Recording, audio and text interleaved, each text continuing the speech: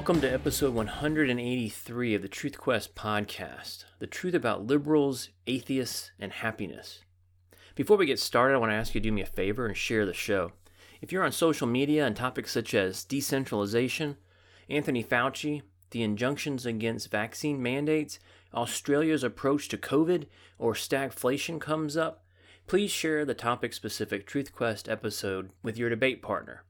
Episodes are available on a host of platforms including iTunes, Google Play Music, Stitcher, Spotify, Amazon Music, Podbean, BitChute, Brighteon, Rumble, and Instagram, where I post a short highlight of each show at instagram.com/TruthQuestPodcast. Whatever platform you may be listening to this on, please take a moment and give it a 5-star rating. Hit the like button or leave a positive review. Another way you can help grow the show is to throw a small donation my way at the Truth Quest podcast patronage page. All donations will be used to drive awareness of the podcast through online advertising. See this episode's show notes page at truthquest.podbean.com for details. And finally, please join the conversation on Facebook at facebook.com/truthquestpodcast. Pew Research has been surveying people about happiness for decades. Generally speaking, they have found that married people are happier than unmarried. People who worship frequently are happier than those that don't. Rich people are happier than poor people. Whites and Hispanics are happier than blacks. Sunbelt residents are happier than those that live in the rest of the country. They also found some interesting non-correlations, such as people who have children are not necessarily happier than those who don't. Retirees are no happier than workers, and pet owners are no happier than those without pets. One thing that has been consistently found in these surveys is that Republicans are happier than Democrats, and conservative Republicans are happier than conservative Democrats, and moderate to liberal Republicans are happier than moderate to liberal Democrats.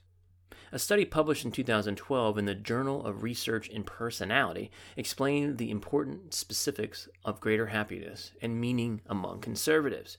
Quote, in 4 studies, conservatives expressed greater personal agency, i.e., personal control, personal responsibility for their own lives rather than blaming others. They had a more positive outlook, i.e., optimism and self-worth. They had more transient moral beliefs, i.e., greater religiosity, greater moral clarity, and a generalized belief in fairness. These differences seem to account for the happiness gap. One research argued that there is a reality gap as well. Liberals are less capable to deal with it than conservatives, specifically understanding that life ain't fair. I know what I'm about to say is not very nice, but picture your favorite 4-year-old, one of your own kids, a niece, a nephew, grandkid, or neighbor's kids. Picture the 4-year-old being told no. It can be about anything. What do they do when they are outraged by the declination? They start screaming, "That's not fair." Well, that's how I picture liberals depicted in these studies. They have difficulties accepting reality. They seem to have a hard time admitting or understanding that something or someone greater and more powerful than them is in charge of the universe. Their inability to accept reality manifests itself in their desire to effect change. They go on crusades to right all perceived wrongs. They are unwilling or unable to deal with inequality. Some people have more money than others, more prestige. Some people are better looking than others. Some are faster or smarter, have a better job, a nicer house or car. They've never internalized the 10th commandment, thou shalt not covet. Liberals need someone, usually the government since they're the ones with the monopoly on violence, to implement their desired change. Do you accept reality or do you seek to tear down those who you perceive as better? The former is a healthy response. The latter is not. It's what I called politically induced mental illness, rage at the world.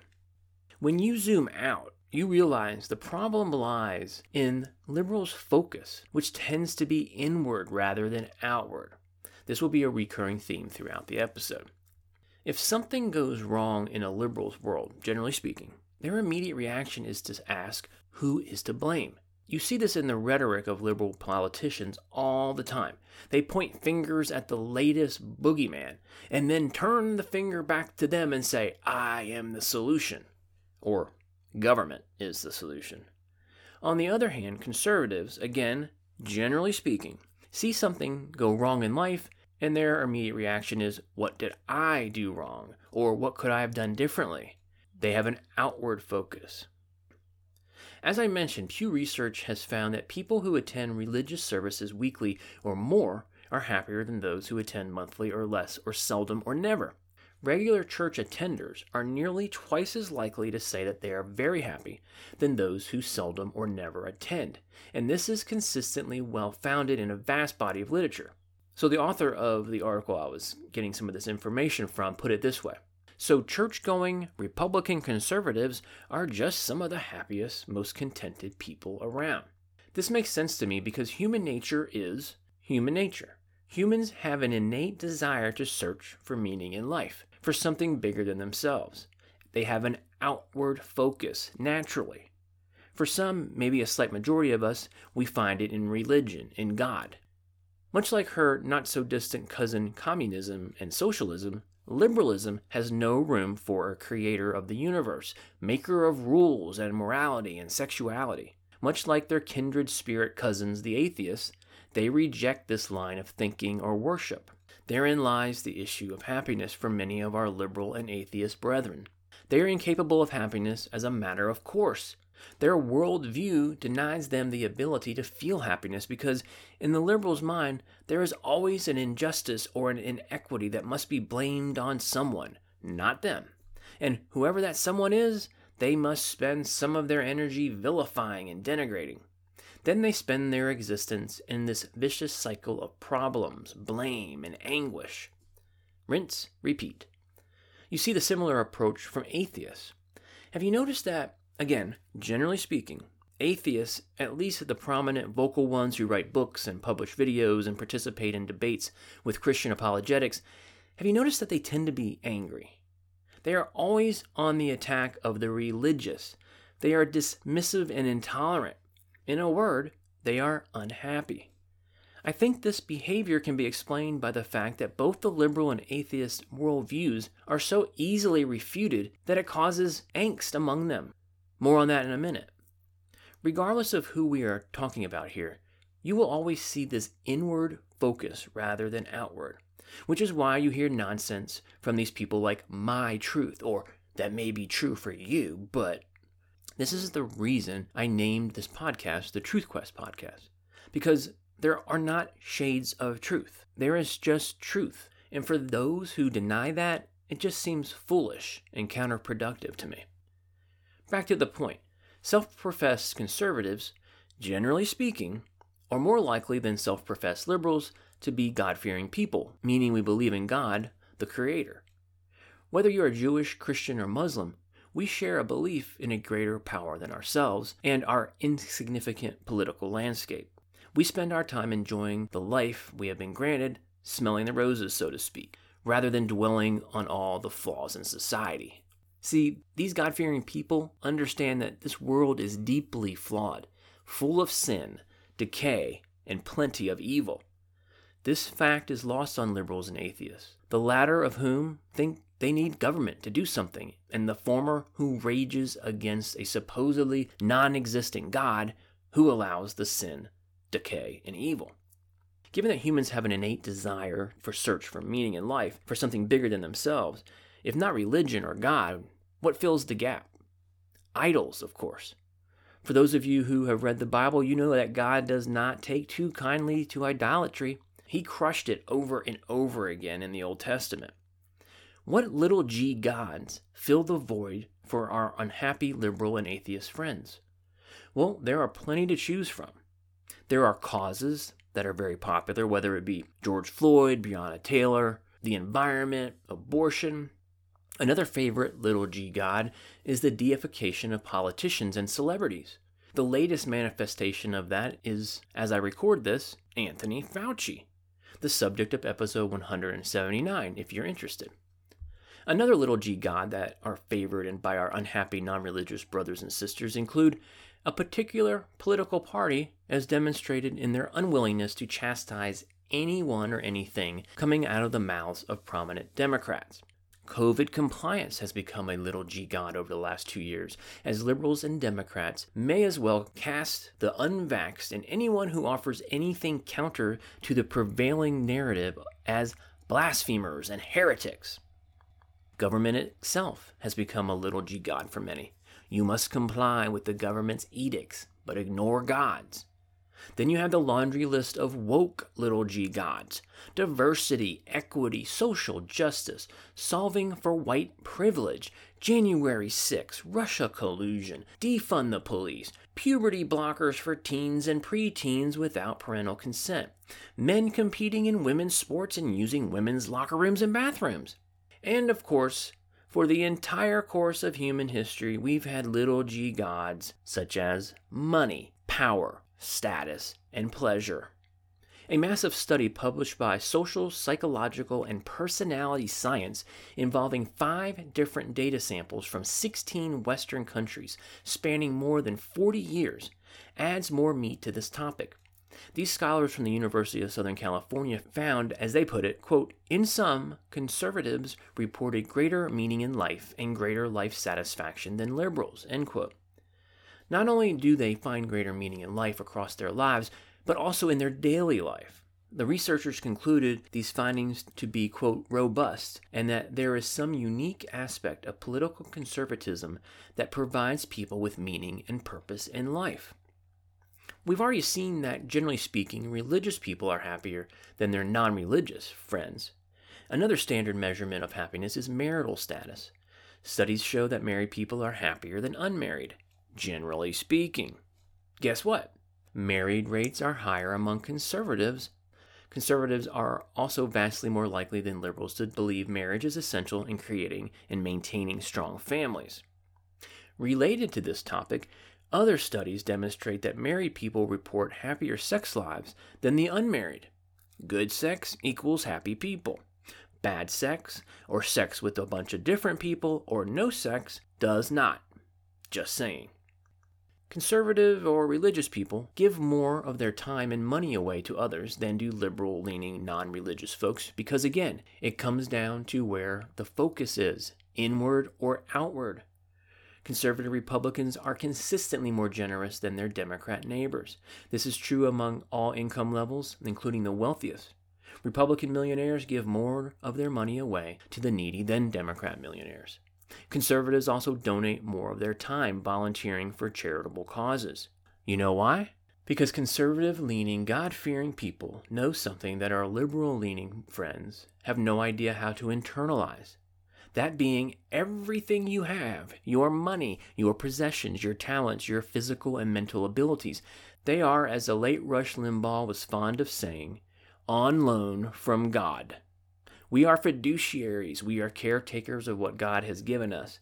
Therefore, giving part of it away is natural and actually expected. The inward focus of our liberal-leaning friends do not allow them to see this. What is theirs is theirs. They earned it. They worked for it. All true, but their lack of ability to have an outward focus is at the heart of this happiness gap that we are discussing in this episode. As New York Times columnist Nicholas Krutoff put it, quote, liberals show tremendous compassion in pushing for generous government spending to help the neediest people at home and abroad. Yet when it comes to individual contributions to charitable causes, liberals are cheapskates, end quote. The same liberals are for doling out other people's money to other people. Government goodies to all manner of disenfranchised groups, but ask them to dip in their own pocket and you get crickets.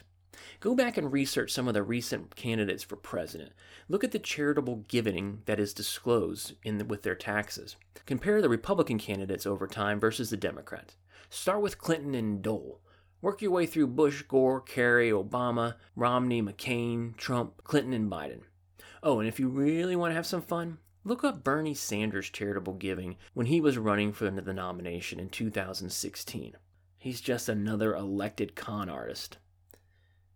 We are constantly told that liberals stand for tolerance, magnanimity, community spirit, and the defense of the weak against the powerful. But actions speak louder than words, and as we can see in longtime-run Democrat cities around the country, like Baltimore, Oakland, Detroit, East St. Louis, and Philadelphia, Democrat political leadership typically equates to generational poverty and high crime. So not only are liberals less happy in their own lives, but in places where they have been in charge for years and decades, they make the lives of their constituents less happy, apparently by design. It's sick and twisted. Life is hard. Most would agree, liberals or conservatives, doesn't matter. Conservatives accept that fact, but liberals have utopian dreams.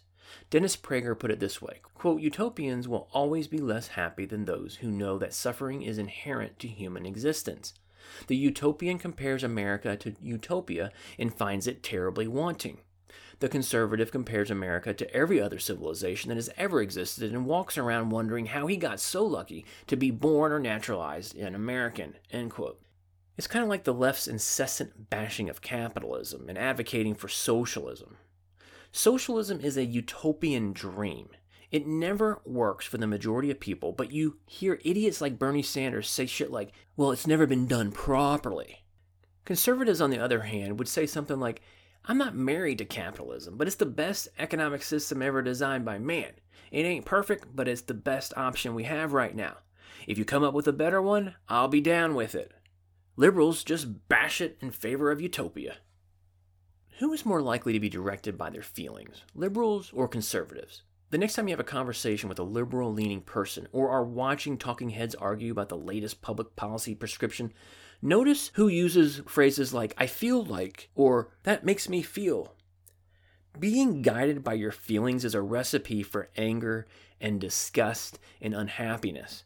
However, being guided by values and principles has the opposite effect. For me, national politics is simple because I'm guided by principles. I have certain guideposts that direct my thinking about public policy prescriptions. The most important guidepost is God or the Bible, followed by the Constitution. This approach makes analysis super simple. When I see lies, propaganda, and character assassination, I know God would not approve. When I see federal policy prescriptions in which that particular power was not granted to the federal government in the Constitution, I know the Founding Fathers would not approve. See? No feelings, no nuance, no room for my truth. Ultimately, this whole discussion about levels of happiness based on political leanings comes down to liberals and atheists know, in their heart, that their worldview is dramatically flawed. They cannot defend their positions on its merits, but for some reason, they are not driven by a quest for truth, nor are they principle-driven. This is another clue that explains their relatively high level of unhappiness. It's frustrating to hear your worldview torn down in a measured, logical manner. I encourage you to scroll through the list of episode titles of the podcast, just whatever platform you're in right now, just scroll down.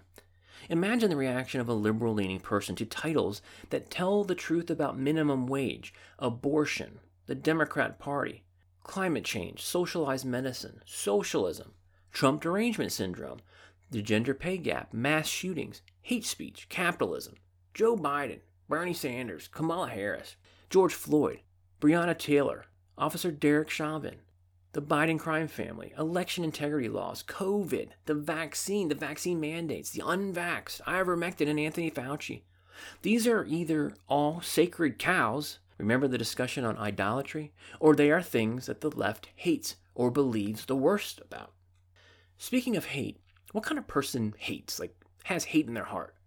Considering the topic of this episode, would you say people with a hateful heart tend to be happy or cheerful? This is another common characteristic of atheists and left-leaning folks that you typically do not see in their conservative brethren. I know I talk a whole lot of shit about the left. I point out flaws in their policy prescriptions and their character all the time. But I don't hate Nancy Pelosi or Joe Biden.